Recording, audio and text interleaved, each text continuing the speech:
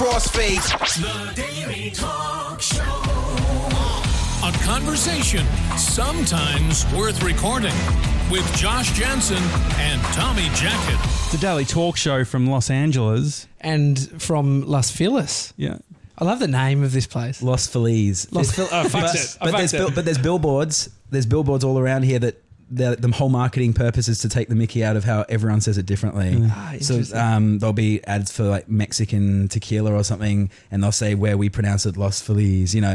So they take, because everyone here says it differently, and this is quite a diverse little pocket of LA, definitely. And so that's the voice of, not to confuse things, another Josh on the show. No, we've actually had multiple Joshes through our trip. Josh Simons, though, you're hearing right now. I'm auditioning to replace you. Exactly. Yeah. Literally, Tommy hasn't told me, but this whole trip is just heaps of auditions. Oh, he told me. Yeah. On what? Were we not meant to? Okay. Yeah, no, we'll get to the big crescendo at the end where Josh is leaving the show and Josh Simons is entering. No, Josh is, we grew up together. Yes. Went to the same school. Mm-hmm. You were the year below, weren't you? I think I was the year below Lewis. Okay. Yeah. So we had Reese Mitchell on the show. You have to fucking explain. Lewis. Yeah, we had Reese Mitchell on the show, and Reese's brother is... We all went to high school together. So it's this, there's quite a bit of nostalgia there. But what I did love, Josh Simons, about your house, and I don't know if this was intentional. I went to the toilet before. You've got an Aussie flushing system. Yes, that is actually not intentional, but I think the local hardware store is like trying to phase that, because the old ones are disgusting. They got the levers and it's really gross, and they waste so much water. Have you noticed how high the water comes up in the basin of a US toilet? You can see the full shit. It's like they're molding it or something. And like you can if you really need to go, there's no way you're not going to get some splashback. It's crazy. So, we just, as I told you guys on the way in, like we flipped this apartment about 2 weeks ago, or a week ago maybe. Anyway, and we had a whole bunch of options of like what tiles do you want, what floorboards, what toilets, and they had that, and so I was like, it's a no-brainer. You're like, Australian. Yeah, this 100%. feels Australian. So I felt quite at home here. The water still spins the wrong way though. It does the just like The Simpsons. Yeah, didn't they get a generator to spin it back the other way? Yeah, we did. Josh, the funny thing, like I haven't seen you in years, but social media and within your peripheral on social media you see what someone's up to, of course, and I've seen what you've been up to. You've been doing some cool shit. You've got your music, Buchanan, you opened for Keith Urban. That was a crazy time. I was watching that as you were going around Australia, and you've launched a tech startup. It's cool. I love that you don't even need to, not that I didn't want to speak to you, but it's like you literally can see what someone's doing for their life. You get the highlight reel anyway, right? Well, you totally do. Yeah, well, that's a whole different like chat, right? Because I was talking to an ex not long ago, and we hadn't spoken in like 3 years, and I said, from what I've seen here and there, it seems like you're doing really good. And she said, well, that's by design. I was like, all right. She wasn't doing she wasn't doing very well, but the point is that it's definitely, obviously, like you curate what you put online, right? Everyone's a publisher, and certainly, especially actually since launching Vamper, the tech startup, it was important knowing that there was people with money that were constantly, like, if I put up a post on LinkedIn, it gets viewed by like sometimes tens of thousands of people, and almost all of them are either venture capitalists or fellow founders. So like it has to be curated. And I've never wanted a personal account because I don't really think that anyone will get anything out of finding out what I'm eating for breakfast. but I actually did start a personal Instagram like only a week or two ago, because part of this like meditation thing I'm doing is called setting up an Instagram account. Yes, right. It was called 365 Grateful. Australian girl invented the idea, and it's originally she did it with Polaroids and real photos, but she had everything going for her, lots of money, great kids, loved her husband, but she was just depressed. And I was not in that situation at all, but I was talking a lot with like, I guess like healers and stuff here. This idea of like, if you keep focusing on what's going wrong, of course you'll be in a constant negative mind space, or headspace. So the idea was like changing that mindset by purposely, like, because it's really hard. The first 3 days is really easy because you do your wife, your dog, your apartment, your shoes, and then you're like, oh shit, I need to. Are we allowed to swear on this? Yeah. Okay, great. So it's like, fuck, I need to work out what actually is making me grateful today. So it's going to be a picture of you guys at the end, because awesome. It's I thought it was your new be... toilet. That was pretty cool. Yeah. Well, that's tomorrow's now. Thank you. Yeah. So that's been really cool. So that's the only personal Instagram I've ever had. But you're right. So I understand what you're saying. Definitely that like you can, go home. Sometimes I go home and like I remember one time I got back from a trip in England. I was standing in line to like, do you remember 7 nightclub? Yeah. Frequent. Yes. I frequent. Yeah, I know. Yeah. We probably did some damage together. Yeah. Very good. Is it still around? I don't think, I wouldn't know. I went there actually a couple of years ago. They still let you in? I thought you had to be under 18 to get in. I've done a complete reno if you wanted to know, Josh. This is the classic thing, Josh, where you've gone away living your life and Tommy's been going to the same nightclub, doing the same thing. I have managed to have a baby and get married and to start a business and a podcast. See, I've seen that. And that's that thing is like, I've been following your life, like not sitting there every morning, bookmark Tommy Jacket, go check his Instagram. But you see these things. I totally understand what you're saying. Well, I was going to say, I was standing in a nightclub one night and this dude was like, congratulations on this single coming out like on this day. And blah, blah. He knew more. I swear to God, I'm not even exaggerating. He knew more about Buchanan than I did. Because I didn't always do every post, right? There's a team and you got publicists and and publishers and all kinds of things and release dates. And this guy and I haven't seen him since high school and he knew everything about Buchanan. I was kind of blown away. It's lovely. Yeah, social media is... It's a strange thing. It's fascinating. You've always been a creative type. I mean, I remember borrowing your camera. Yeah. Back when I was probably 18, you were still at school. Yeah. And you were massively into editing. And I cut your video clip about Copy Luau. Yeah, I made a video, guys. I've still actually got it. I've got it too, and I'm happy to put this up online for you guys. It's so embarrassing. It is so fucking embarrassing. This hard drive over here, I know this is an audio show, but there's a 4 terabyte hard drive over there, and it's got everything I've ever done creative that I don't want to lose. And I think yours was the first ever. You paid me for that to edit it, and it's the first ever. It's the can't remember. Very unlike Tommy Jacket. It's coming back. It was about $20 something, but it's it was the first ever paid gig I'd ever had in video, and so it was like I was always very proud of that. That's dead set serious. Nice. So what was the actual video? It's actually nice to know that. Yeah, I'm rapt that we can watch it. I'm a scumbag paying $20. I think it's good. I asked for 25 and he wouldn't budge. Always been a haggler. Yeah, GST inclusive. I mean, what are we talking? Yeah. What was the video? Do you remember? You so when I was wanting to be a presenter, and so I decided, fuck it. Sorry, what's this? I wanted to be a TV presenter. And so I was like, look, Jules Lunn was like, mate, you need to just get a camera and do your own segment. So I wrote this segment and it was all about Kopi Luwak, which is a coffee that is eaten by these little monkey looking cat things in Indonesia. And they eat the coffee beans off the tree, shit them out. And then these poor bastards have to go through the bush looking for this shit. And then they take the shit, they take the coffee out of the poo, and then they roast it, grind it, and serve it. And it's about $25 a cup. I thought it was like $80 a cup. Yeah, it's probably gone up now. It's a lot of money. Yeah, and so we went up to Sydney, Reese Mitchell, myself, James Campton. Big investment. Yeah, it was a huge trip.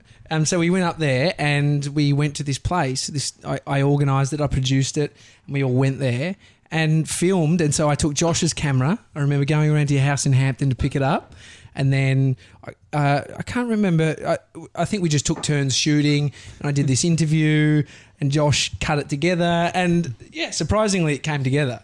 But it was it was very crappy. As in, presenting was horrible. But also, I think I remember even, and I didn't have an eye back then. As like I thought I did, but I definitely didn't. But like, you know, it was all out of focus. Like it was so soft and there was no depth of field and the colors are all a bit muted. There was nothing we could do because that format was like, it was the best camera you could get at the time for shooting stuff like that. It was like mini DV. Yeah, what was it? It was like, was it a Panasonic? It was like a Panasonic 3 one. CCD. Yeah, I had the same one. Yeah. And you'd put like it had like the input to be able to add external mics. That's right. Which is great. That's right. And but I was wrapped, I think, because Channel V was using it or some shit. And I think I saw it in like a Australian Idol behind the scenes bit. And I was like, this is fucking legit. I'm doing it. I'm living the dream. I think, DSLRs changed the game only like a couple of years later in a big way. Yeah. And so did like things like Red and stuff like that. But it's so funny to even talk about film now, especially being in LA. I have not done anything in film since 2009. I did like a Coldplay video thing that got like selected as like one of their winners of like this unofficial video clip. That was the keyboard. Yeah, that's the keyboard one. Sick. And it was Did you edit that? I edited that and I was using all like Final Cut, like no plugin. I don't even know if there are video, but like I don't know how I worked that out. But I had a brain. I think I was good at filmmaking. I don't know. You were good. That was the last thing I did. Yeah. And tech was always harder. And Josh has been that guy too, who's been doing it when it was hard. Now You can go in, buy your Mac, buy a camera. It's all I very much remember easier rendering to get times access. isn't really a Oh my thing right God. now.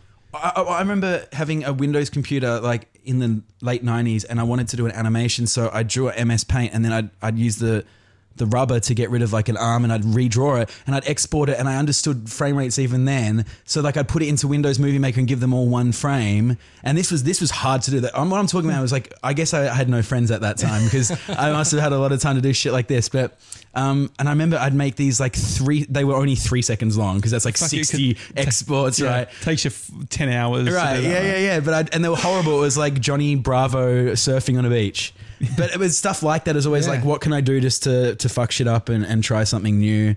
That hasn't changed. I guess I'm doing that now, like on a much bigger level that impacts way more people.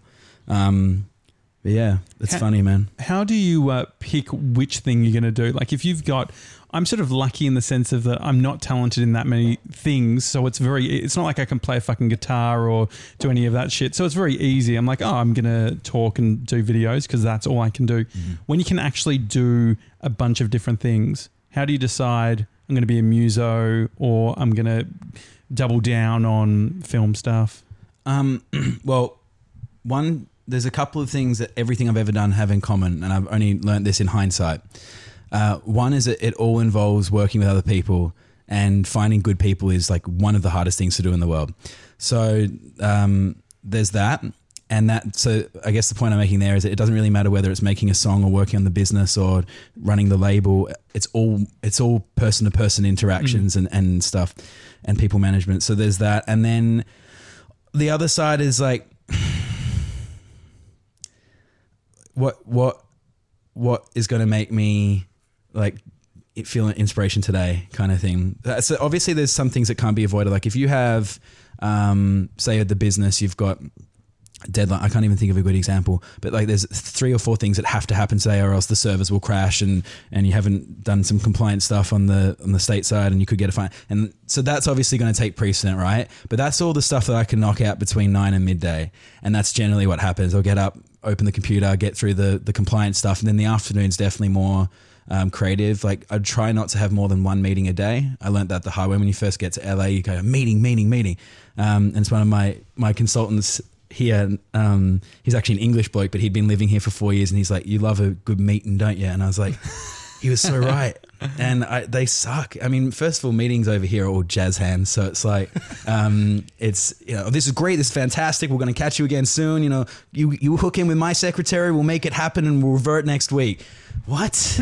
Just, is there something here or not? So that's more, I mean, that's the Australian sort of way of doing things. So I try, as a result of that, I'll try never to have more than 1 meeting a day. And then, like I say, like the afternoon into the evening is usually very creative. But sometimes being creative can be working on a spreadsheet. I don't know how to explain that, but it can be like to solve problems for me is creativity. And that was what I was going to say is the second thing that they all have in problem. It's all problem solving. So when you're writing a song and you're trying to get a group of people and who are feeling it and stuff, like in some ways, yeah, it's creative and you shouldn't spend too much time analyzing what makes it creative, just like with film, but it's problem solving. Yeah. I've got an idea. How do I get that idea from the brain to the world? Because whether you're creating a song or a piece of film or a business, you're creating something from nothing. You're actually constructing from thin air. So I can jump very easily, to answer your original question, very easily between any of these things because it's all creative, it's all problem solving, and it's all people. Yeah, it does. I mean, that sort of where the trajectory you've gone on from making videos, doing music, to then creating a company. The company that you do have is not a far stretch from music, but having a company is not being a musician. No. It's very different things. So can you explain Vamper to people who don't know what it is? Yeah.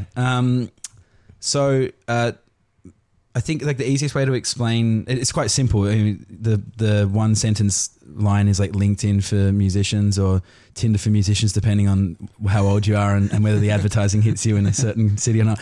But so it's pretty simple, but it's the tech is definitely not simple. It's actually incredibly complicated. And basically, so every musician in the world has spent years building up an Instagram page, a YouTube page, a SoundCloud page, a Facebook page, Twitter page. We take all of that stuff, throw it in an instant with a single press of a button into into our back end, and that sort of calculates how people might be related to one another in a millisecond, and then it suggests potential collaborators. Should we let the dog in? Because Sure. I think we might have to. Hold on. We've got a dog situation here. Yeah, Bear has had too much time in the sun. Yeah, it is hot here in LA.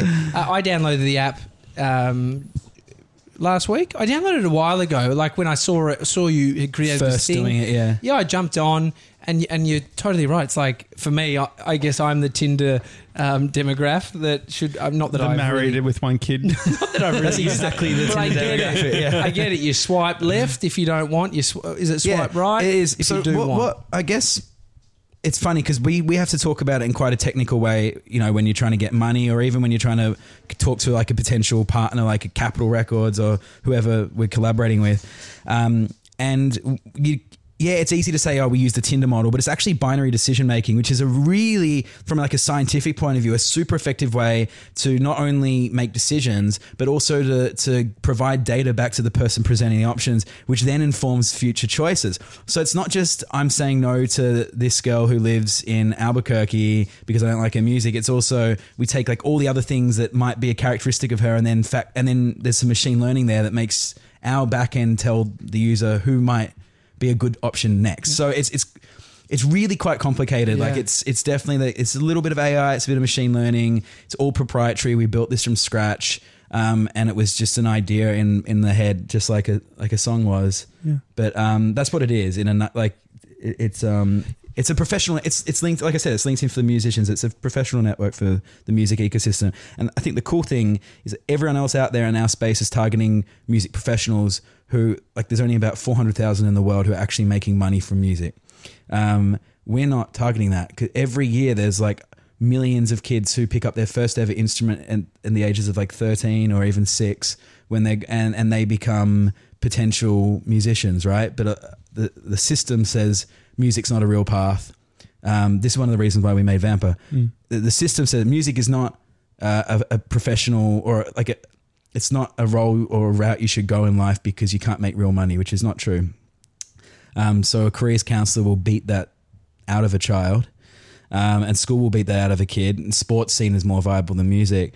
And we wanted to address that, really. And that's like a much larger audience than most people realize.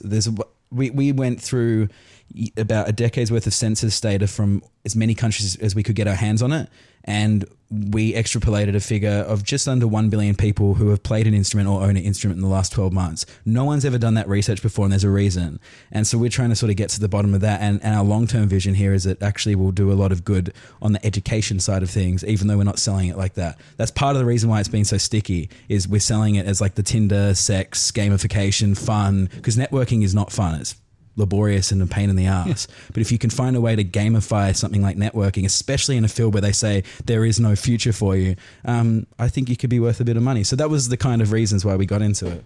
What have you learnt from having all of that data? What do people actually care about when it comes to picking someone to collaborate with?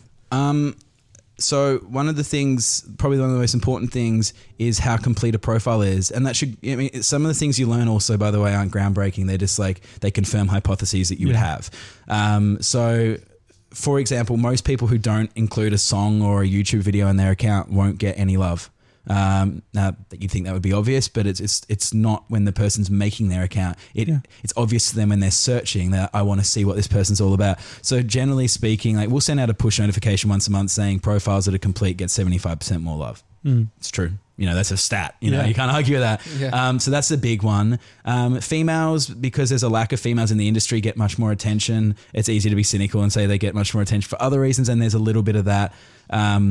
But definitely there's a lack of female top liners in music, and so they get a lot of love. I mean, I think the last time we ran a report on what people are looking for, producers are generally, because you got to remember, it's not just what people are looking for, it starts with what they are first. So a producer is generally looking for a top liner, an artist is generally looking for a producer. So you could argue that you could make an MV, like a little product that just connected those two niches, but I'd say that would be way too small and not worth anyone's time or money.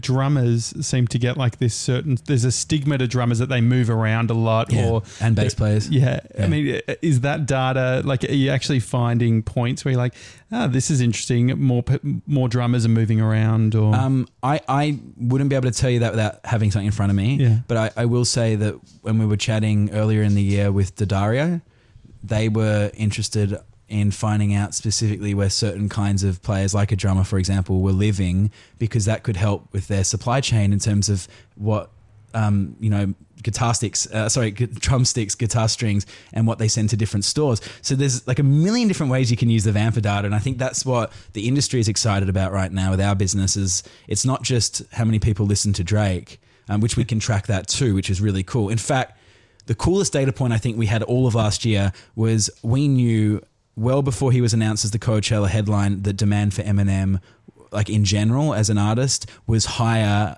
by creatives. And generally speaking, creatives are the curators of the world. And a lot of that is invisible, but we knew by a factor of 2 to the second most popular artist on our platform, Eminem had somehow surged that year.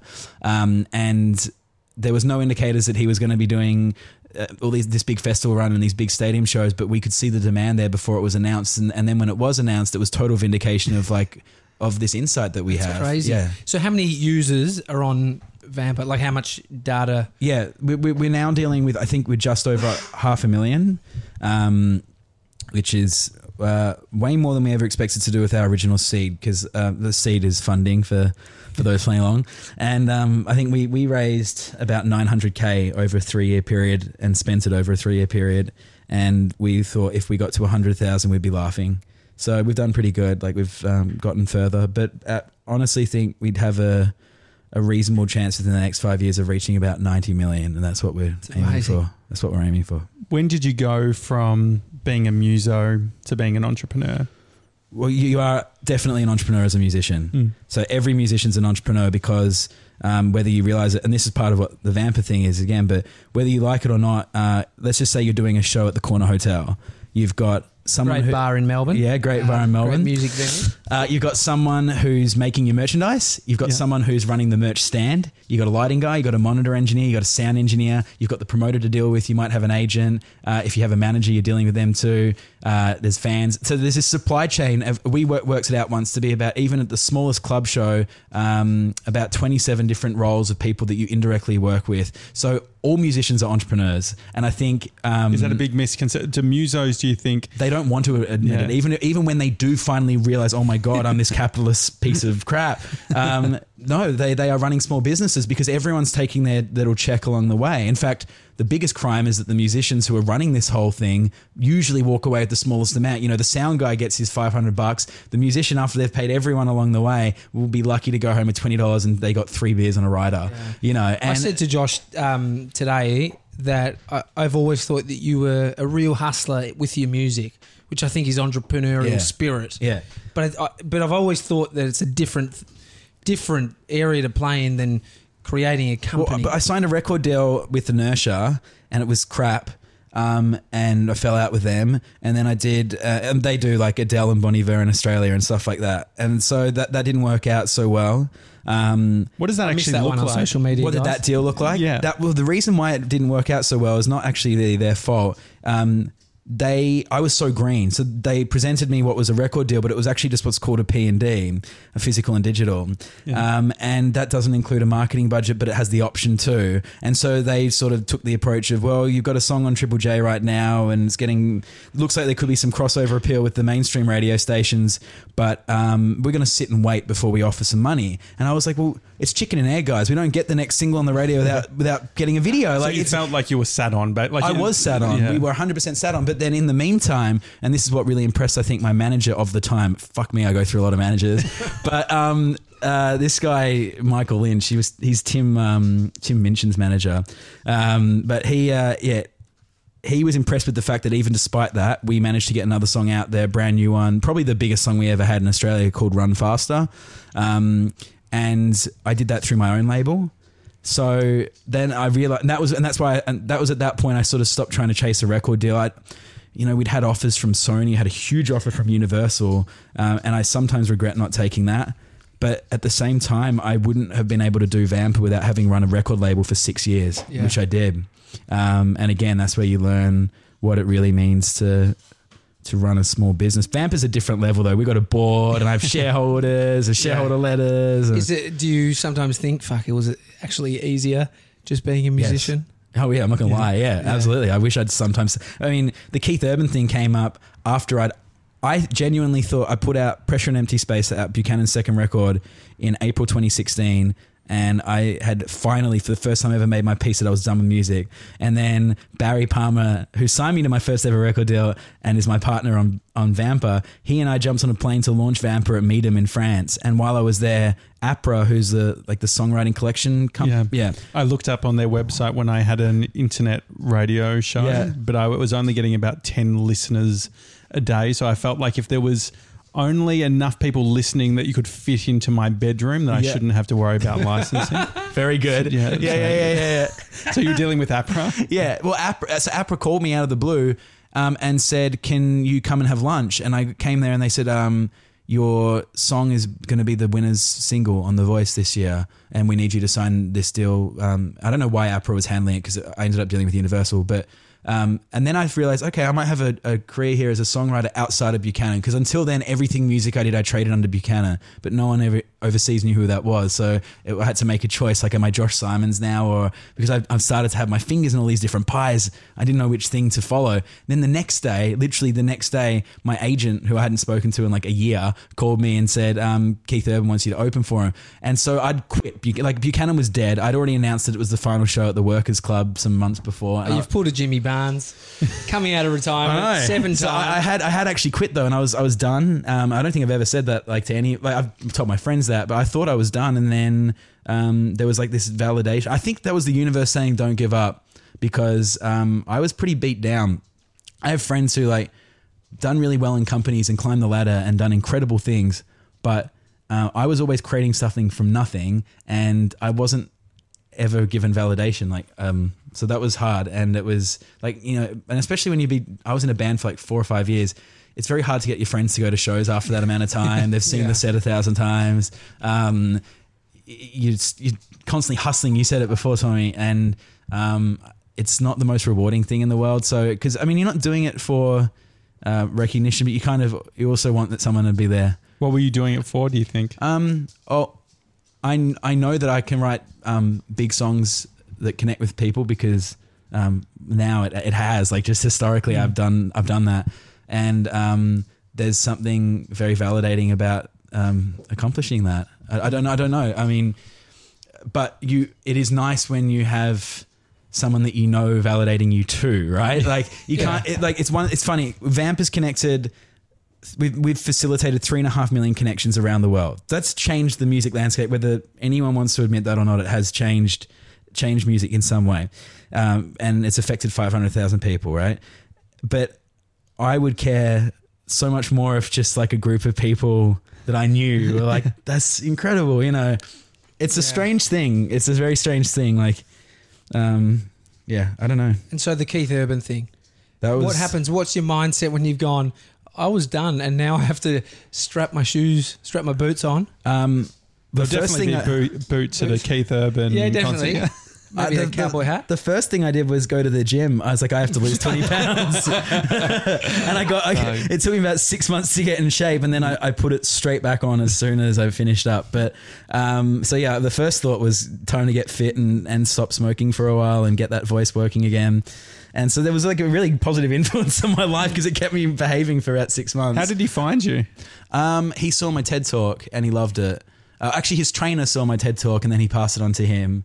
Me and Keith actually got along really well, like, throughout the tour, and I did get to ask him things like that without being like, "How did you find me?" Yeah. You know, what was your TED Talk about? Not too different than what we're talking about today. It's kind of, what have you done and why did you do it? Yeah. And then you played. And then we played. Yeah. So our TED Talk was cool, because we did one song and then I did a talk. It was actually a very awkward thing to finish a song and then pick up the mic and start talking to people. It was a bit, required a bit of confidence. And I didn't like the talk, so I actually had them pull it. Really? The talk that I'd practiced I thought was great.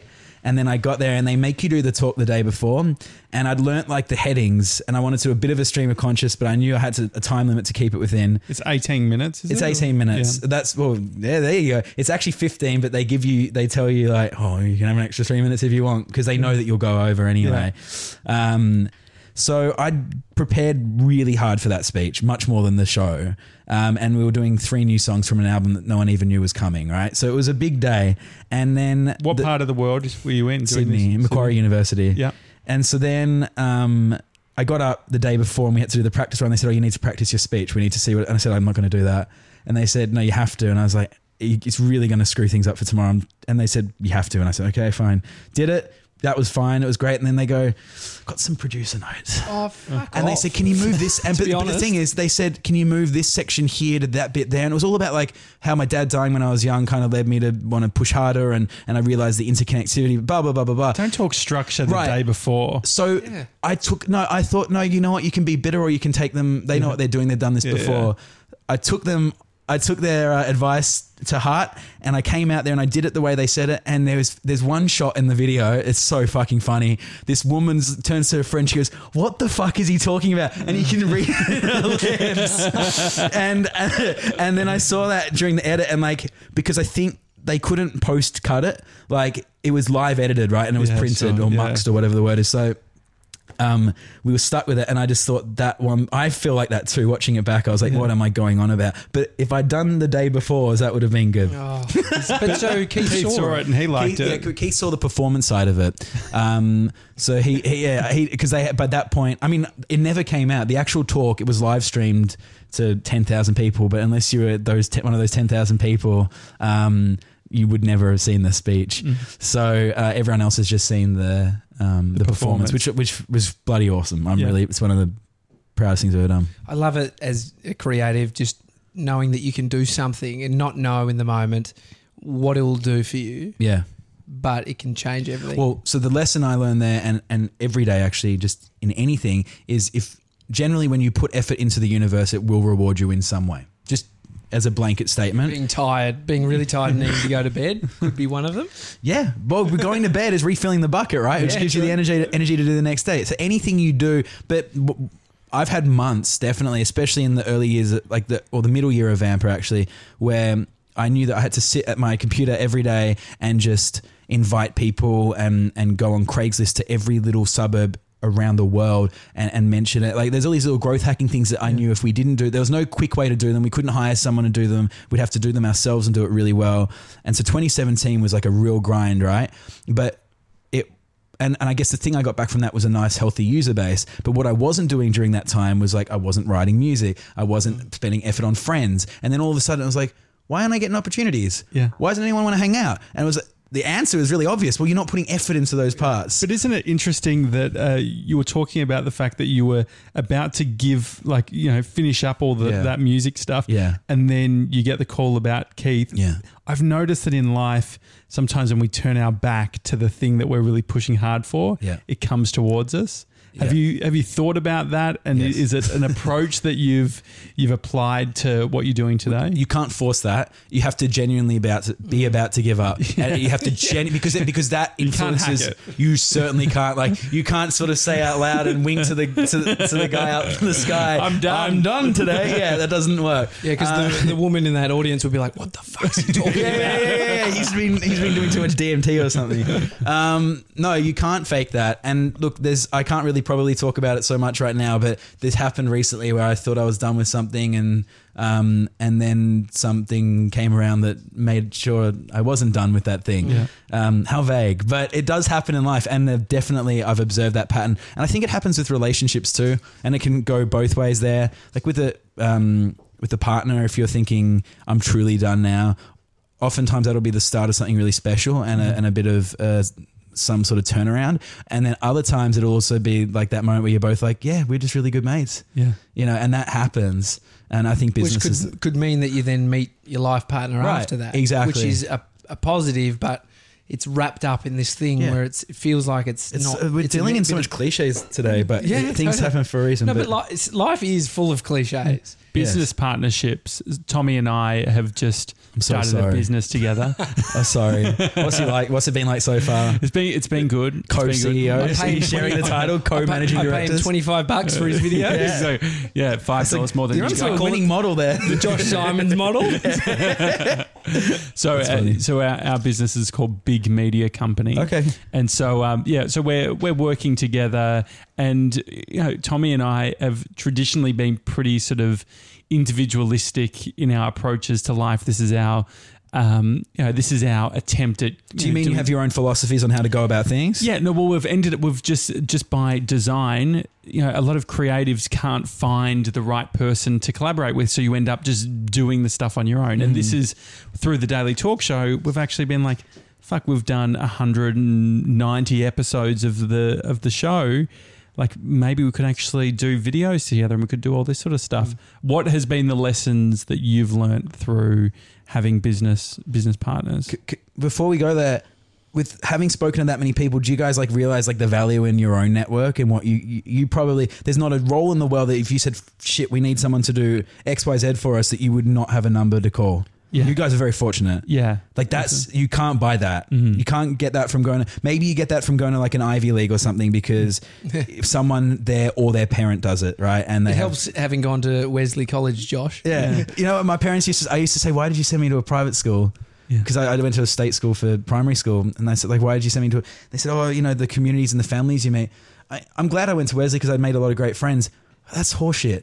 It's not like it's a Yale. I understand that it's expensive to go there, especially nowadays. Like when we were there, it was still like 10,000, 12,000, which is a fuckload of money. But now it's like 25,000 or something ridiculous. But I did not meet like a high net worth community that made my life. I mean, there's no one from Wesley that I can think right now that I lean on. Yeah. Do you? I've got, Reece Mitchell is probably the only one that he's a solid friend. Yeah. But we went back before Wesley. Same. But I've always thought, like, I think about with my son, where he goes, and I said this to my wife. She went to public schools and they weren't sort of the sort of, I guess, expense or prestige of the one I was at. But it gave me a mind opening, like hanging out with kids where they had walk-in fridges and their parents owned $100 million companies. Yeah. I just have never thought that I couldn't do that. And I think it gives you a confidence, definitely. Well, it gives me, it's almost like I just see this shit as like, isn't that normal to have like a really great car? Yeah. Well, the funny thing is I went to a public school and went to a low socioeconomic school and met this sweetheart. Yeah, exactly. Who's here, Bree. And so I think like... You're all right though. Yeah, exactly. You got glasses, but exactly. You still got all your teeth. He's channeling Steve Jobs. The thing is that I got to be school captain. I don't think that if I went to another school, like I wasn't talented academically. And so, I think that it's a... you can always look at things and say, I'm this because I had this experience or because I had this opportunity. But I think that in a lot of ways that it's like, it's cemented in, maybe it's through your parents or whatever it is. But I think that like, I don't think it needs to be the factor. I mean, if I had kids, I think I would go like public school. Yeah. Paul McCartney sent his kids to state, in England, a public school is a private school, but he sent their kids to state school. I truly believe it's all the parents. I don't have kids, but... you got a dog. I got a dog, and he doesn't fucking go to school.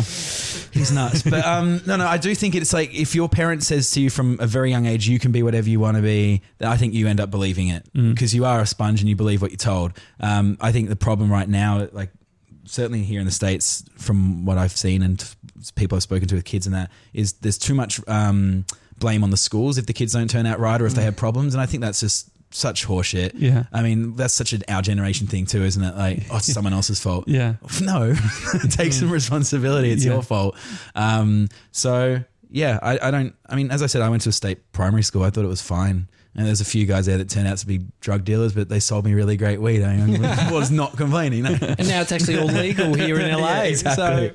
So I can't smoke weed. You can't? I was like 17. I had, I just used to get too paranoid. Yeah. And then one time I just got way too paranoid. I was at Cypress Hill at Good Vibrations Festival. Do you remember that? I don't remember Good Vibes, but I know Cypress Hill. Yeah. and there was a joint being passed around. I remember making a pledge to myself, this would be the last joint I ever have, and it was. But you got fucked up. I did get fucked up, and I didn't get paranoid that time, but I just remember sticking. Why do I do every weekend something with my mates that I'm pretending to enjoy? And that was that's like a good lesson to live by. Like, why ever do anything you don't enjoy? Yeah. So I'm not enjoying this. Every time I'm pretending like I'm having fun, but I can't feel my fucking legs. So I was like, I don't want to do weed anymore. But they have this thing now called CBD oil, and I mean, I don't know if they have it in Australia yet, because the only reason they have it here is because it has been legalized, and so people are coming up with all kinds of marijuana oil. Well, they take out the THC from hemp, sometimes from marijuana, but mainly from hemp, and all that's left is CBD, which is some cannabinoid chemical of some sort, and it feel so LA right now talking about this shit. It's crazy, right? But it has no psychoactive in it. Okay. So you get the relax that people, because I never understood people who say I smoke a joint to relax. I'll have a fucking beer to relax, but someone really pushed me quite hard, actually, my old boss, but now someone who potentially might come to work at Vampa, which would be cool. But she was like, you need to do this, it'll change your life. And I finally, because I was quite scared to do it, I hadn't touched weed in over a decade. I finally took it, and you don't notice anything. Like there's no point where you suddenly feel relaxed or anything like that. But that's kind of what it does. It removes inflammation throughout the body, and a lot of like stress could be, we don't know this for sure, but it could be inflammation of the brain. Epilepsy, people with epilepsy. Right, it stops people having fits. It's apparently good for depression and things like that, and mood disorders. And I mean, for me, I've just found, I don't do it every single day, but it seems to keep me on track. That could be a what's the word? Placebo. Sorry, that's what I was looking for. It could be a placebo. I don't know, but why not take it if it works? Why not take it every day? Because and I think this is a real and not placebo effect. It seems to make me a little bit tired. Okay. And that's fine if I've got bounds of energy, but days when I've ended late and have to start early, if I take that, I might be chilled and not stressed, but I'll get to 2 and I'll be like, I need a nana nap. And that's not going to work so well. Do you put it on your neck, or like where do you apply I put it under my tongue, because then you let it sit there for 10 seconds and then you swallow it, so it goes into your bloodstream. Okay. And I don't know, it just kind of chills you out a little bit. And so it's legal here. It's totally legal. It's bloody expensive, but I'm sure that'll come down as there's competition and stuff. So Keith, back to Keith Urban. Yeah. So the first time you were on stage, how many people?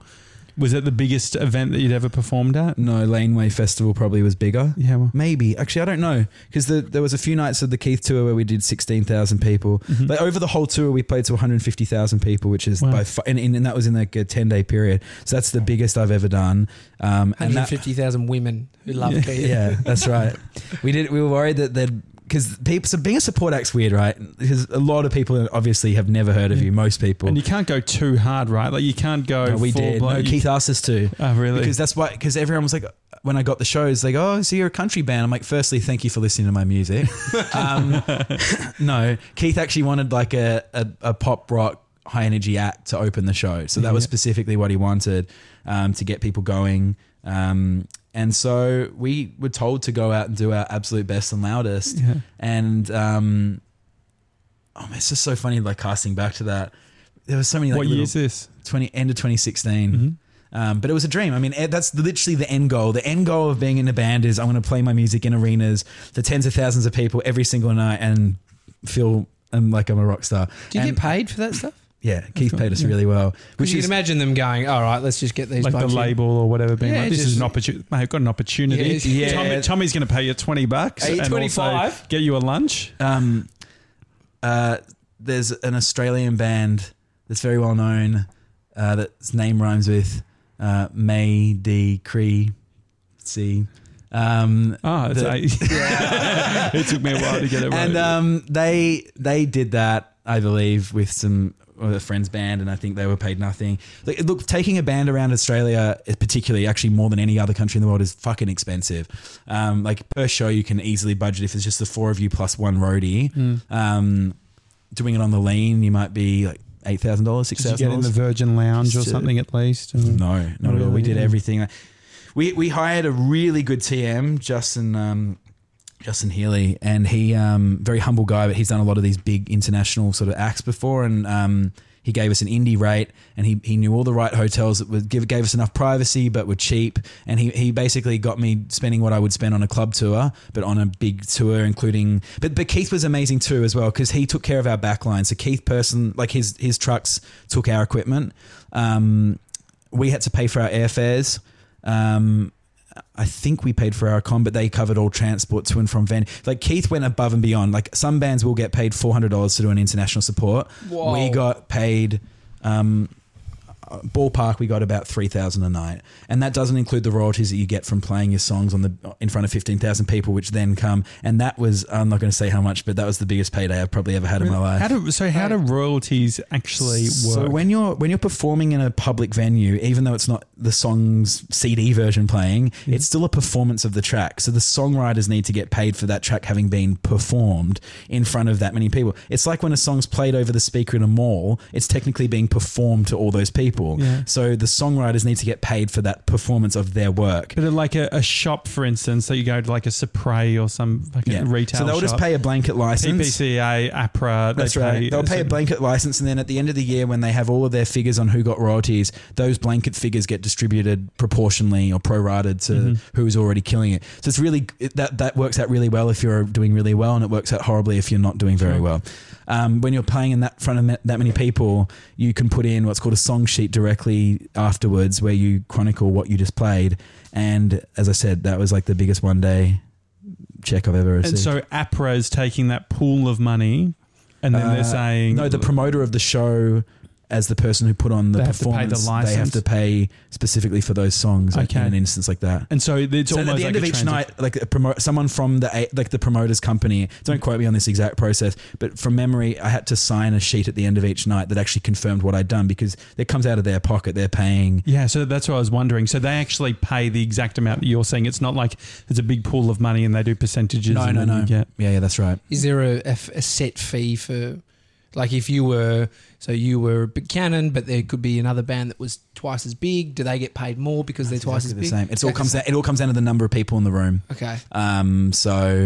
And it's based on the size of the venue capacity, not on the actual people who turned up. So you could book at Rod Laver Arena and have 3 people come. Let's do the MCG. But then if you're the one booking it out, you're the one paying the royalties back to yourself, or through an intermediary that then comes back to you, and everyone's taking a cut along the way. Well, that's cool. Rapper 360, he would have done really well. He opened for Eminem at Etihad Stadium in Melbourne. Yeah, well, he would have done the same as I would have when I opened Rod Laver 2 nights in a row. And he would have made the same amount of money. Yeah, that's great. Yeah. And so it'd be nice if that was more regular. I'll say that. Keith, if you're listening. There seems to be a lot of middlemen and that sort of thing. That's the problem with the music industry. Yeah. So we had Seth Godin on the podcast recently, who's a marketing genius, written 18 best-selling books and all this sort of stuff. And he talks about this idea of picking yourself, which isn't necessarily conducive to middlemen. It's the idea that, like, self-publish, get your stuff out there. How have you balanced picking yourself versus knowing when middlemen actually serve a purpose? Well, I do self-publish and I do self-distribute. But you're still relying on a third-party service to actually physically be the distributor. You can't. There's a limit to being independent. Also, there's only so many hours in the day, and even if you somehow manage to cut, you can't go to every. If I was going to be a true self-publisher, I'd have to go to every single shop in the entire world and every city in it, and cut deals. So you go to something like CD Baby. Yeah, you go to something like a CD Baby, and that covers your distribution. Yeah. It doesn't necessarily cover your publishing, although I think you can now. Although I would not recommend anyone has a publishing deal unless they need one. What does that actually mean? What's publishing deal? Means that any money that you get on like the work side, so the songwriters any money that's due to the songwriters, a publisher will take a cut if you have a publisher. And the reason they're taking that cut is they're out there trying to get you what's called syncs, which is like placements on TV shows and stuff like that. Yeah. And they're also trying to collect, they also do admin, which is collecting the monies that are due to you all around the world. The thing is that's pretty much all automated now. So half of their jobs are redundant, and that's why publishing percentages are down from a few years ago. It was like 50%. Now it's down to like regularly 25%. So they're like commission jobs, and now they're not. No, they used to be able to have a real claim to why they're asking for such a big cut. Sure. Was if you didn't have us, you might still collect some money through your PRO, like your APRAs and your PPCAs, but you're missing out on a large chunk of money that's unclaimed for you. That argument isn't true anymore. It's just it's so just if you're on a automated. TV commercial, say an Apple TV commercial, they would do the deal with Apple, and then they would say, "That's right, Apple's going to pay $500,000 for this track," and then they'll take 30%. Okay, yeah, and that's fair in that point because they're getting you $500K. Like you're happy to give away the 30%, and also like, and this is again where having a publisher I just want to be clear, is a very good thing. If you make quality product and you make a lot of it, you can't get in the room with Apple, your publisher can. Yeah. That's why you have a publisher. And you don't have the time. Like you can't be talking to Ford and Apple and and Samsung and all these different companies at the same time, trying to cut while you're out there creating good music. Like, because eventually your quality in music will slip. So you can't be fully independent. That's just a farce. And as I was saying right at the start of this lecture, you are always dealing with somebody else, even when you're super independent. Like you just can't avoid it. There's the only thing in life that you can do that's truly independent is masturbation. I'm serious. Even toilet, even taking a shit involves toilet paper that you got from a supermarket, and that was made somewhere else in another factory and was packaged by someone else, and there was truck drivers to get it. Like there's nothing you can do except masturbating and breathing.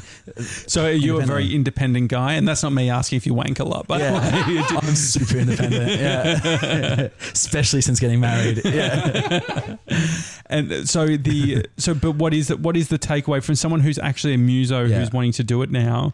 You've mentioned so many elements. Oh yeah. And obviously there is the idea of being entrepreneurial.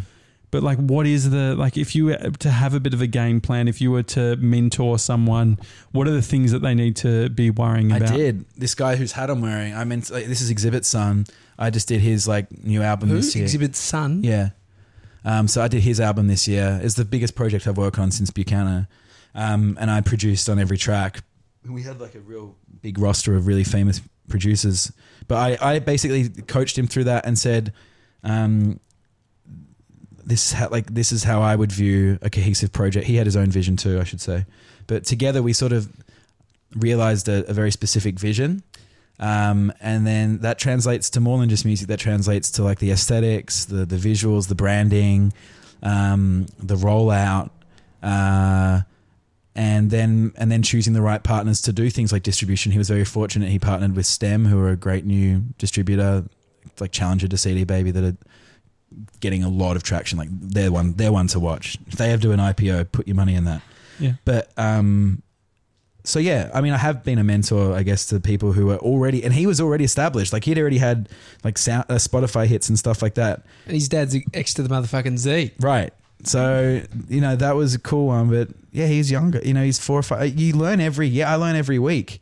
A lot of it's about respect as well. Like a lot of young people don't have any respect.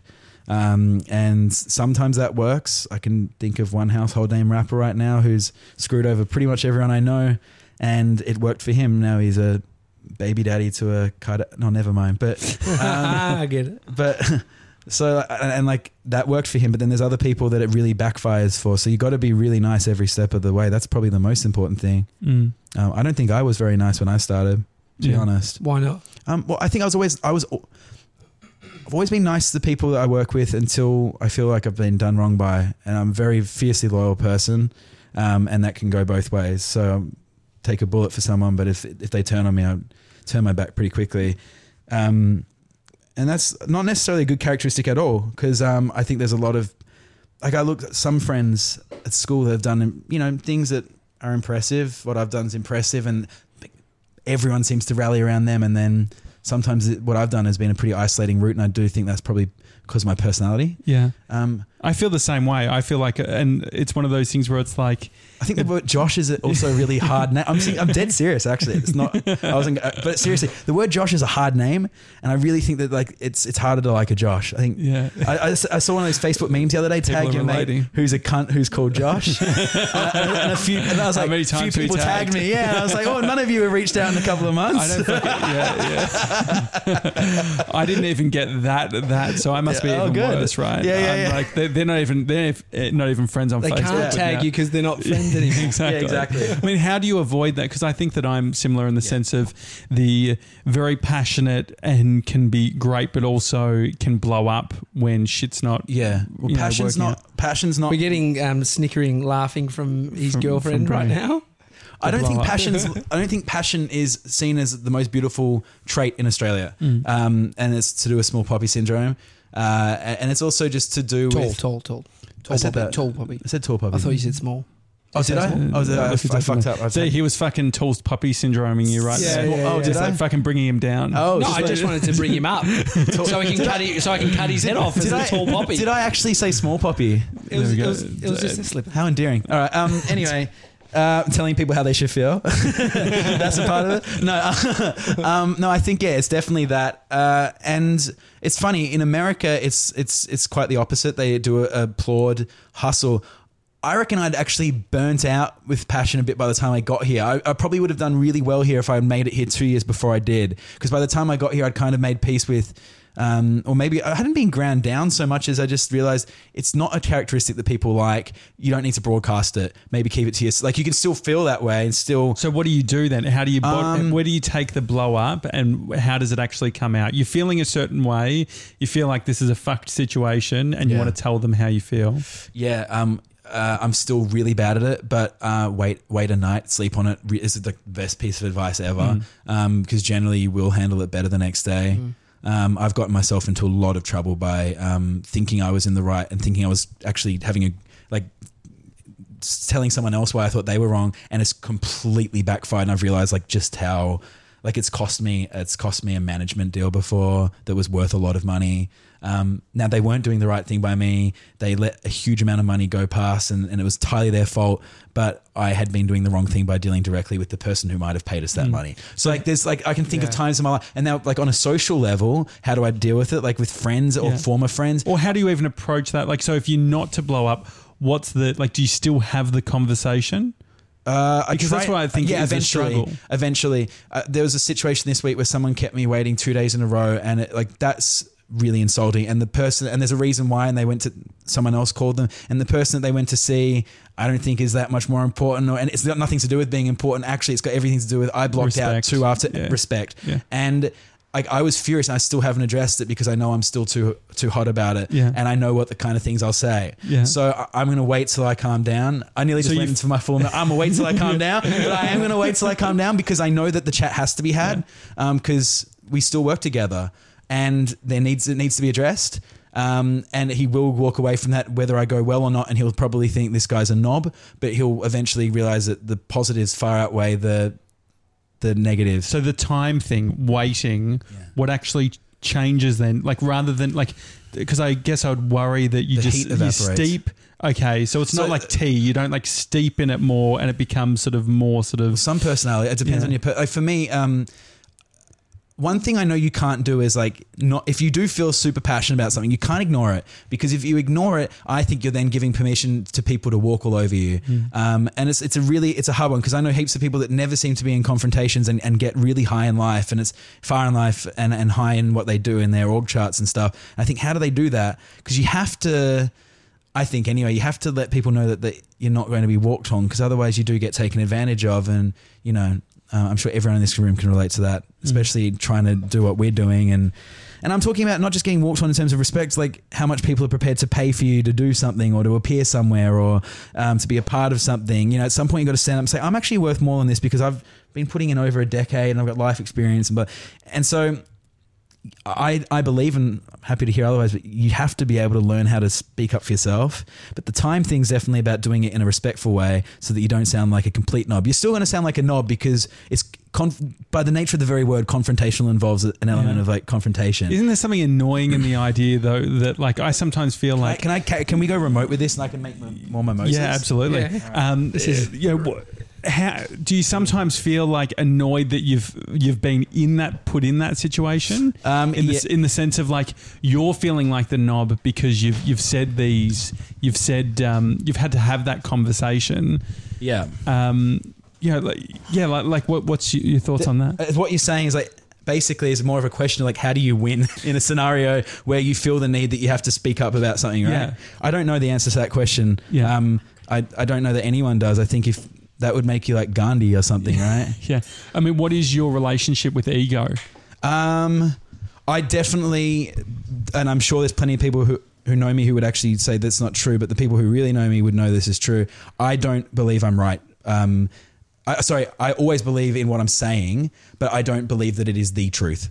I'm always happy to, I love being proved wrong. I don't like being the smartest person in the room. Being the smartest person in the room puts you at a massive disadvantage by and large, because everything you do is like being watched and you're set up to fail in some respects. So I love being wrong. And that's probably, I think that's a skill you learn from hearing a lot of no's, especially when you're like an entrepreneur and you get used to hearing no all the time. Like someone who's like emotionally intelligent will then go, why are people saying no? Or what about me is so like off-putting, or sometimes it's not you and sometimes it might be a product, or it could be a combination. But yeah, I don't know. I think being able to have empathy and listen properly to what other people say is like kind of a key to succeeding and getting ahead. But again, it doesn't really answer your question like how to become more likable. I don't know. Maybe the goal's not to be likable. Maybe likable is... I think you should be nice and have empathy, and some people will like you, and that's actually the right answer. So some people naturally, thousands of people like them and call them leaders. I don't know. I feel like I'm a leader, but I know plenty of people don't. I'm like Marmite. A lot of people don't like me, and that's totally fine. I made my peace with that one a long time ago. Yeah. But I've realized I've helped many more people than have helped me. And that's, I don't mean that like resentfully or in a bitter way, but everyone who worked on Buchanan, I was trying to work this out, so that most people who were former band members or collaborators have gone on to have a career in music, even if they won't talk to me anymore for one reason or another. And I feel pride in that. A lot of people who worked with me in the Vapor Boys, that feature film I made in 2008. I remember that. Yeah. They have gone on to work in the film industry and like have that hustle and understand how to do independent things because they worked around me for a month. Like, I think I inspire, but then people don't always like me, and I don't know why. Is that self-talk? Are you hard on yourself in the sense of that idea that you go to the shops? Like, if you go back to Melbourne, you're going to have a bunch of people that if you bump into them at Coles, you're going to feel a bit awkward. The guy at the local BP who used to watch Rage and see me on the TV a bit, he's like more excited that I'm back in Melbourne than like a lot of people from school. But again, that's Mum, I'm home. Josh, I don't care. Yeah. No, Mum's good. Mum's a good one. Mum's a good egg. She'll come and pick me up from the airport every single time. God bless her. Yeah. But no, it is strange. Like, but I think also there's probably people, and my mum, like Mum and I have talked about this many times actually. I don't think people really, as I said right at the top of this, I don't think people know what I do. And so it's very hard to support someone if you don't know what they're doing. Yeah. And that's I'm fine with that. What do you do? I don't know. I write songs. I try and look pretty, and I run a tech startup and make great mimosas. Trying to. Here we go. Everyone. I'll come grab those. What do you think just about living in LA? Yeah. And coming over here from Melbourne? I think we were from probably a unique group of people, because there was like a whole bunch of people at Wesley have gone on to do exactly the stuff that we've been talking about in this conversation: music, film, creative endeavours. What do you think it is about LA? And did you get a sense moving over here going, this is a different beast? Or people like locals here are different? Or we did come from a unique year level, and every school has one every now and then where there's like a couple of years where there seems to be a lot of like, I mean, our streak at Wesley, there was like, even in the years a bit older than us, but we had some guys from the Temper Trap, and then we obviously had the Mitchells, but there was a lot of people who went on to do really amazing things from our little cohort, it does happen like that sometimes. As far as like LA being like if that being a microcosm of LA, it's not. I don't really think that's the case. Everyone here has one thing in common and one thing only, and that's that they want to make it. It's not just the people in film. And it's also a bit of a stepping stone between New York and the rest of the world too. Is like make it here first. Oh, really? Yeah, definitely a little bit of that, especially in the corporate side of things. Yeah. Like there'll be the LA scene, which is the younger one, and it's like you get your little break and your first big job at a big company. But then a lot of people then move on to New York from here. It's very rare that people sort of come from New York back to LA, because I think a lot of it it's kind of like Sydney. A lot of people go there because there's great opportunity. I don't think anyone actually wants to live there. I'm just taking a shot at Sydney side. Bondi's pretty good. You talk about quality of life. That seems to be a common thing that we've heard from everyone that we've spoken to in the US, especially Australians moving. Well, what have they here. said? Well, they've all said a similar thing, which is like it's the there's a grittiness to the US, and it can be very hard. And a common thing is, especially in places like New York City, unless you're making absolute bank, unless you're sort of in the 1%, you're going to have a pretty average existence. It's just like it's much like London in that respect, which is where I'm originally from. Did you move over there after school? Yeah. So I was born in England, and then we came to Australia when I was 5, did primary school, secondary school. When I moved back to England, came back to Australia for a little bit, and then came here. But yeah, it's very gritty, and it's actually gritty because there's like romantic gritty, which is like Hollywood, I think, which is, you know, movies like Soderbergh films capture that beautifully, and like Crash and Traffic and those sorts of like, but there's that grittiness, but then there's actually the grittiness of life itself, which it's funny, it's only something I've started considering like fairly recently, but these people here are tough. Like, say what you will about Americans being dumb or smart, or, you know, all of them don't have passports and all that. They are really tough individuals, because even my wife, she has a pretty rough background without going into details, because she's from Hawaii. She's from Hawaii. Yeah. She had a very rough upbringing. Mate, there's a volcano about to erupt. There's some hard people coming out of that place. Always on the fucking edge of death. Yeah. No, rough in a traditional sense, you know, like family problems and stuff like that, and drugs and all the rest of it. Not volcano problems. Yeah, that's volcano just a problem. constant problem. Constant problem. Yeah. So, what was? Oh yeah. So some of the stuff she's been through, and like, I guess you'd call it trauma. And then I look at the trauma that we've been through, and half my friends have got anxiety and you know, have had mini breakdowns and that. And I don't know, maybe Americans just don't talk about it, but they're really hard. Like, they're motherfucking hard. Like, they have a lot, like she'll wake up after, you know, some sort of event or whatever, and then she'll just troop on and go to work and earn her crappy wage, because the wage here stinks. Like, if you're just working a service job, and the minimum wage is horrible. And they just troop on and they just get it done. Whereas I feel like maybe it's because we went to Wesley, but I feel so soft. Like, if my life got to that point, I mean, I don't consider what I'm living in particularly amazing, but it is what it is. And I support myself and I don't rely on anyone, but I couldn't imagine living on anything less than this. And yet some people come in here and they're like, you're living in luxury. Like, look at everything you have. Yeah, wow. But I don't consider this luxury. I also don't consider this being a pauper either. I know exactly where I'm at. But Americans seem to have this toughness where they can cope even if they're on less. And I could not cope on less. I'm telling you right now, if I was living in anything like this is tiny. Like, I feel claustrophobic in here, to be honest. Like, in Australia, get rid of some of your fucking guitars. Yeah, I know. yeah. But I know. I guess, but the point I'm more saying is, like, I feel like a pussy next to them. Yeah. And the quality of life here is, I don't think it's great. You know, like, we talked about it earlier, but having to drive like a lot of miles to see a doctor because the healthcare that you're partly subsidizing, that you're forced to go on because that's the employer's choice, and you know, there's all these like complications. That's what you'd call them, complications, that we just don't seem to have in Australia. But I think that Australia is lucky rather than this being tough. I think Australia is actually incredibly lucky, and you don't realize that until you leave. Because I've lived in a few major cities around the world now, and I've certainly traveled to a lot more than that. And I've only just started to appreciate in the last 3 years just how well we have things in Australia. Why do you think Australians come to the US? For opportunity, market size. It's that simple. And do you think that you'll come back to Australia, and what will you bring with it? Probably some children. I don't I do. I'm definitely going to come back to Australia, whether it's in 2 years or 3 years, but that's sort of the time frame. It's great what you learn here, like the size of the roads, the size of the sidewalks. Everything here like teaches you how to cope in a much bigger way. Even the mountain ranges are bigger than they are. Like, think of the Dandenong Ranges, then look out my window and look at, like, you know, all of these, like the Santa Monica Ranges and then everything behind it. Hey, So I think you learn how to cope in a much bigger world, and then you come back to Australia and it does feel a bit like a small country town.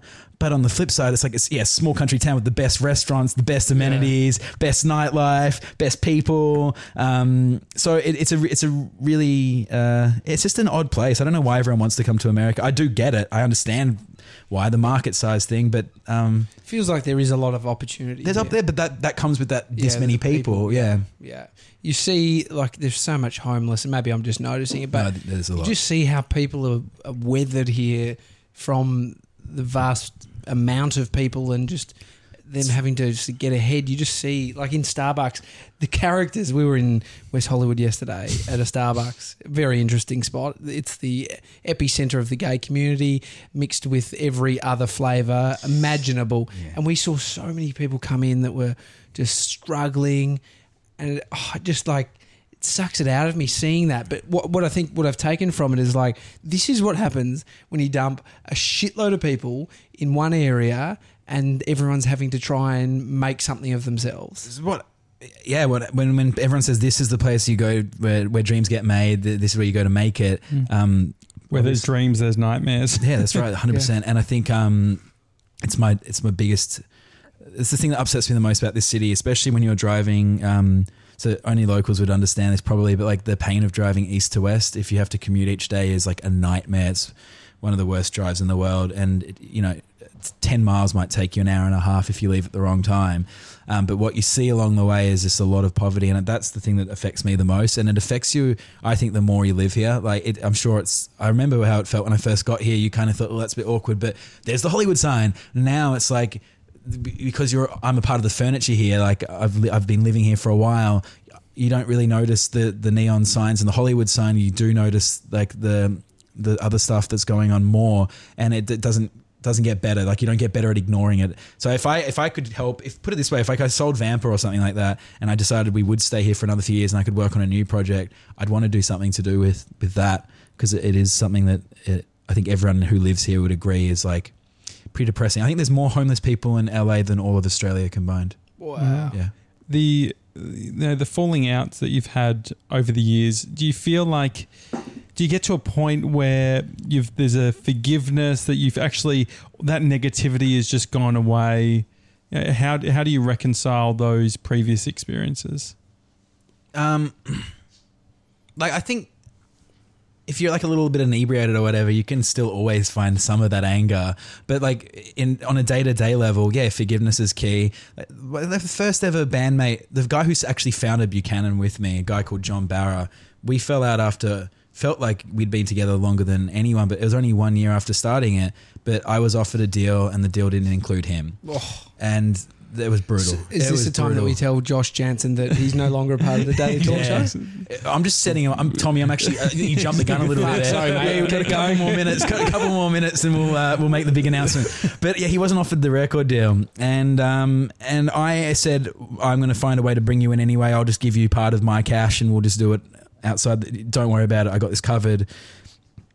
We'll be good, because he was like about to turn 40 and I was 21. So I understood why the label was doing it too. Anyway, I tried to bring him in, but he never let that go. He took that very personally, even though I wasn't the one who suggested it. And we fell out as a result. He just stopped returning emails. He held up the release of an album because he hadn't given permission for us to use tracks and blah, blah, blah. Oh. So it really almost cost us a year of time. But he... So I started to harbour resentment too. So he had resentment for no real good reason. Yeah. I then got resentful because he was resentful and held us up. And then I just let it go, but I would occasionally think about it. And then curiously one day he called me out of the blue and he goes, I heard you had cancer a couple of years ago. I was like, yeah, I did. And he's like, I just wanted to say I'm blown away. I'm really proud of you for getting through it. But I just hate how things ended between us as well. And I've listened to the new record and I think you've done a marvelous job. And I was like, do you want to come back and work with me? And he was like, absolutely not. But I'm really proud. And so, that was kind of our, so yeah, you can make up, definitely. I don't think like disputes are necessary. Like I really wish they didn't happen, and they don't really happen so much anymore. But it is hard when you're trying to be in it. You guys should know this. I mean, you do know this, I'm sure. Like you're trying to do something, no one's particularly backing you. Like you've got great mentors around you, from what I understand, right? With like Jules and a few of those guys in that scene. But like it's not like Stereo's paying for this, right? As much as you'd probably. But if they were, I mean, and that's the to us that seems like the old method. Like especially, music industry I know is still very different. But with what we're doing, we don't have to be picked. We can pick ourselves. And that's what we're trying to do. But I guess we see these examples where it's like the blow ups happen, and we're almost just trying to bring all that stuff forward and saying, okay, well, what are the conversations we can have now? How can we point out the fact that most partnerships are going to be a clusterfuck and end badly? Yeah, and I know you guys are friends, but almost every partnership I went into with a friend, where there wasn't already a working relationship in place, has failed miserably. Right. Me and Reese's thing failed miserably.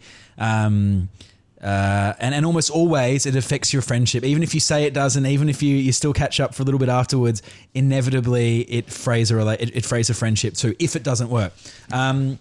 Having said that, Vamper, my business partner, he signed me to a record deal, but I'd call him a friend, even though there's a 30-year age gap. He's definitely a friend. We go to each other when stuff's It's like up. what, like 1 year old? Is he? How old is he? Yeah. He's that was a really good looking toddler. Doesn't talk back, makes a lot of noises. No, but so I mean that one worked, but I guess this age gap is so large that kind of. It's a different relationship. Yeah, it's a different kind of relationship than like being just there with your friend from school. I think that the key to a successful venture, doesn't matter whether the person's a friend beforehand or not, is a common goal. If you align around the goal, then you guys are always going to be arguing about how to get there, which is a great thing to be arguing about. What a beautiful thing to argue about, process. If you're arguing about what the goal is, and the reason I say this, like, let's do a stupid example, but I need to get a carton of milk as quick as possible. That's the goal.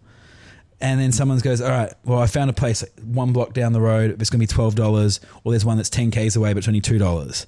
Like if the common goal is let's get it as soon as possible, you're going to go spend $12 and you'll find a way to get the money together. Yeah. It's when the goal differs, that's when the argument really starts. If I'm all of a sudden saying I want almond milk. Right. Whatever, or I want to save money, and it's like, well, I didn't realize the goal was prudence. Yeah, like if the goal is as quick as possible, then we're going to get it as quick as possible, and I think that's where successful partnerships are built out of. I think best example of bands like U2, Coldplay, the Beatles, the bands that stick together, and they always have financial agreement. They're always in alignment with like how to handle business. Until they're not. But no, but generally speaking, they've got a very clear framework that starts from very early before they're successful. And they have shared ambitions as to where they want to be. And in all those cases, they want it to be the biggest thing in the world. Yeah. Do you think those bands you're talking about, do you think there's any correlation between bands that get together and start playing because they love what they do, yes, and they actually couldn't give a shit about money to start with? I think they're lying. Yeah, you reckon? Yeah, especially if they really find that they're starting to love it. Because I do think bands can start just because you just want to play music. No two ways about it. I've done that before with friends, just hang out and play music. But when you realize how much you love it, and then the natural next thought is, I don't want to do anything else except this. Yeah. Well, what happens next? You go, well, how do I survive? But I don't want to do anything else except this. Well, I'm not going to go work at Safeway. Fuck, I better be good at this so I can make enough money. So you end up getting there. It doesn't matter. I know a lot of people go, we just wanted to make music. Didn't matter what happened, man. That's such lies because you got to support yourself. Yeah. And even if it's like at the very back of your mind. Well, it might be subconscious. I'm not saying that they're consciously sitting there and going, we've got to make some money out of this. I mean, that's probably the business person in me thinking more, but it is an inevitable thought process that you go through. I don't want to do anything else. Is it a 1-page document where you're doing dot points? Like if people that are listening, in the same position that we're in, we're starting this partnership. What does it actually It's called like? a heads of agreement, and it's 2 pages because you got to leave 1 page for signatures. Yeah. But it shouldn't be more than 1 page. My signature is really big. Yeah. You got a Donald Trump sized signature. How great is his signature? That's people say small hands. He must have. I think the signature is the biggest giveaway. Yeah, you got a signature 6 inches tall. If you have to use a crayon. Yeah, exactly. Yeah, exactly. Yeah. So talk about that. Like I have no idea. Well, so a heads of agreement is basically exactly what we were just talking about. It states an intent. It's it is somewhat enforceable. It's more enforceable than, say, an NDA, which is just don't disclose anything else. It's an alignment. It's an agreement. Yeah, like it's a statement of intent. Like, this is what we're going to do. And generally it precedes what's called a long form, which is what you'd enter into if you were going to set up a serious, like, proprietary limited company in Australia or an LLC in America or any kind of thing and mechanism in between. You would sign a heads of agreement, and it is it's an exercise more than anything. It's kind of like one of those boring exercises you have to do at school or uni where it's like, why are you doing it? Like, this is so obvious, but it's like, if you didn't have it, it's never been explicitly placed somewhere or written down somewhere. Like, just to be able to simply say, we have the intention to make a radio show or a podcast that has this many, that will eventually have, in a year's time, have this many viewers, and we'll eventually get advertisers, and we will split that money 50-50, and the net expenses we expect will be blah, blah, blah. I mean, you can get that in on a page easily and word it the right way. I'm fortunate in my situation to have worked with enough lawyers that I understand legalese pretty well. So I've had to do a few heads of agreements because I advise a few other startups now, and I've done a few of those in the last year. But you can fit it easily all on one page. And then if things move ahead and you start to see like $1 coming in, or just traction in general, listeners and stuff, then I think a point that will be very obvious to you guys or whoever's going into business together, there'll be a point where it's like, this is something we should probably get our ducks in a row and make sure everything's in order and dot those I's and cross those T's. And then you do that, and then you put it in a drawer, and you never think about it ever again. People who, I'll tell you another quick way to fuck up a business relationship or a partnership is if you're going into business with someone who's constantly referring to the agreement. Contracts are there as a guide when things break down, and they're still just a guide. What you end up compromising on will not be the contract, be some other compromise. And I've been in situations like that where, well, the contract says this. I don't give a fuck what the contract says. I'm trying to get a result today. And that's, I think. So what's the difference? When are you referencing it in a positive way to create alignment? And when are you doing it just to be fucking pedantic? You shouldn't bring it up unless things are really bad. Like, there's nothing wrong with like having an argument in business. I think it's part of being in business. It's part of being in business is a relationship, and part of relationships, whether they're friends, sexual or otherwise. Hey, you've nailed Tommy in my relationship. How is that going? How are you guys mixing the sex and the business? Yeah, it's good. The sex came first, so it was pretty easy, I think. That's always the better way to start. Yeah. Fuck that friends first nonsense. Good for you guys. There's going to be arguments. The contract should not be referred to unless things are really dire. You know, I'm talking like I'm ready to walk away, and then the other person goes, "Why are you going to walk away? How could you do that?" Because right here it says, this is how it was going to be, and this is not what it's like right now. That's a perfectly good chance to say, hey, motherfucker. But if you're just arguing about, day-to-day process, and someone pulls out and says, well, I've done my 7 hours today, I'm not resolving this, you can catch me tomorrow at 9 a.m. It's like, well, you're in this for the wrong reasons. Yeah. This is not going to work out.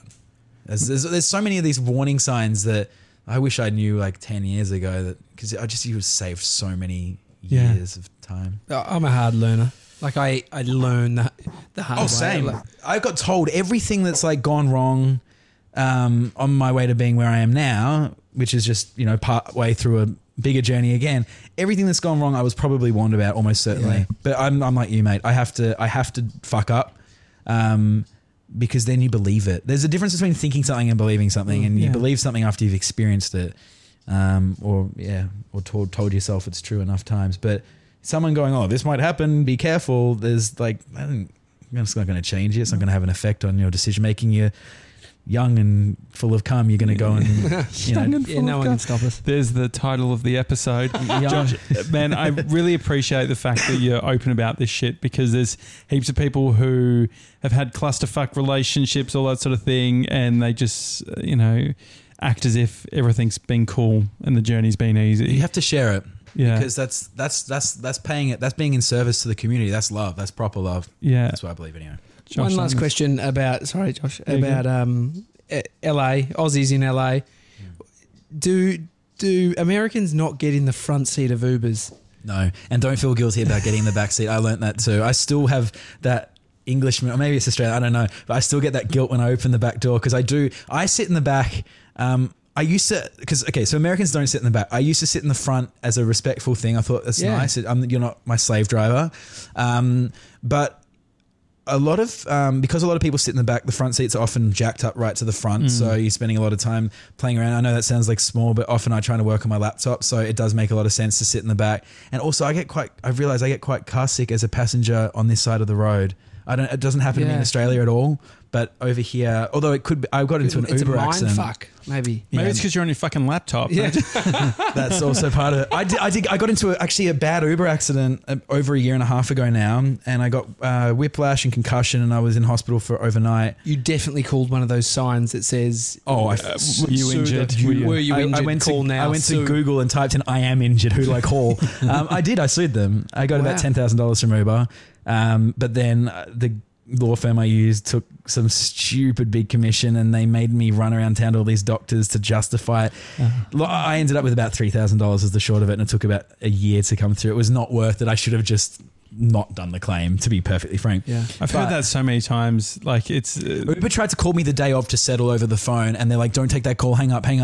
I should have settled over the phone. I would have walked away with much more cash. Yeah, but it's not about that. I mean, the real point of the story is ever since that I've actually found myself just car sick in here, and it could be just because of the accident. I don't know, but being a passenger in the front seat here is a head fuck. I find just you're in the driver's seat, like. Yeah. You know what it is? Strange, yeah. I actually look up to the mirror, and I'm like my head just goes mad because I'm like, my mirror's not facing my way. I can't see behind me. It is. It's all these little things like that. So yeah, you're right. Americans don't sit in the front seat, but it's a great thing because it means we don't have to sit in the front seat either. Yeah. It is a little bit annoying when there's three of us because it gets a bit sort of. I agree because too many people in the back. Yeah, that's okay. Fuck. And then I'm always that means Tommy would be in the front, right? Yeah, exactly. I'm third wheeling. Yeah, 100%. Yeah. Third wheel on the front. It's the Daily Talk Show. Josh Simons, thanks so much. Thanks. Mate. I hope that wasn't too serious. I hope we got some laughs in there. That was great. It was good fun, man. Have a good one.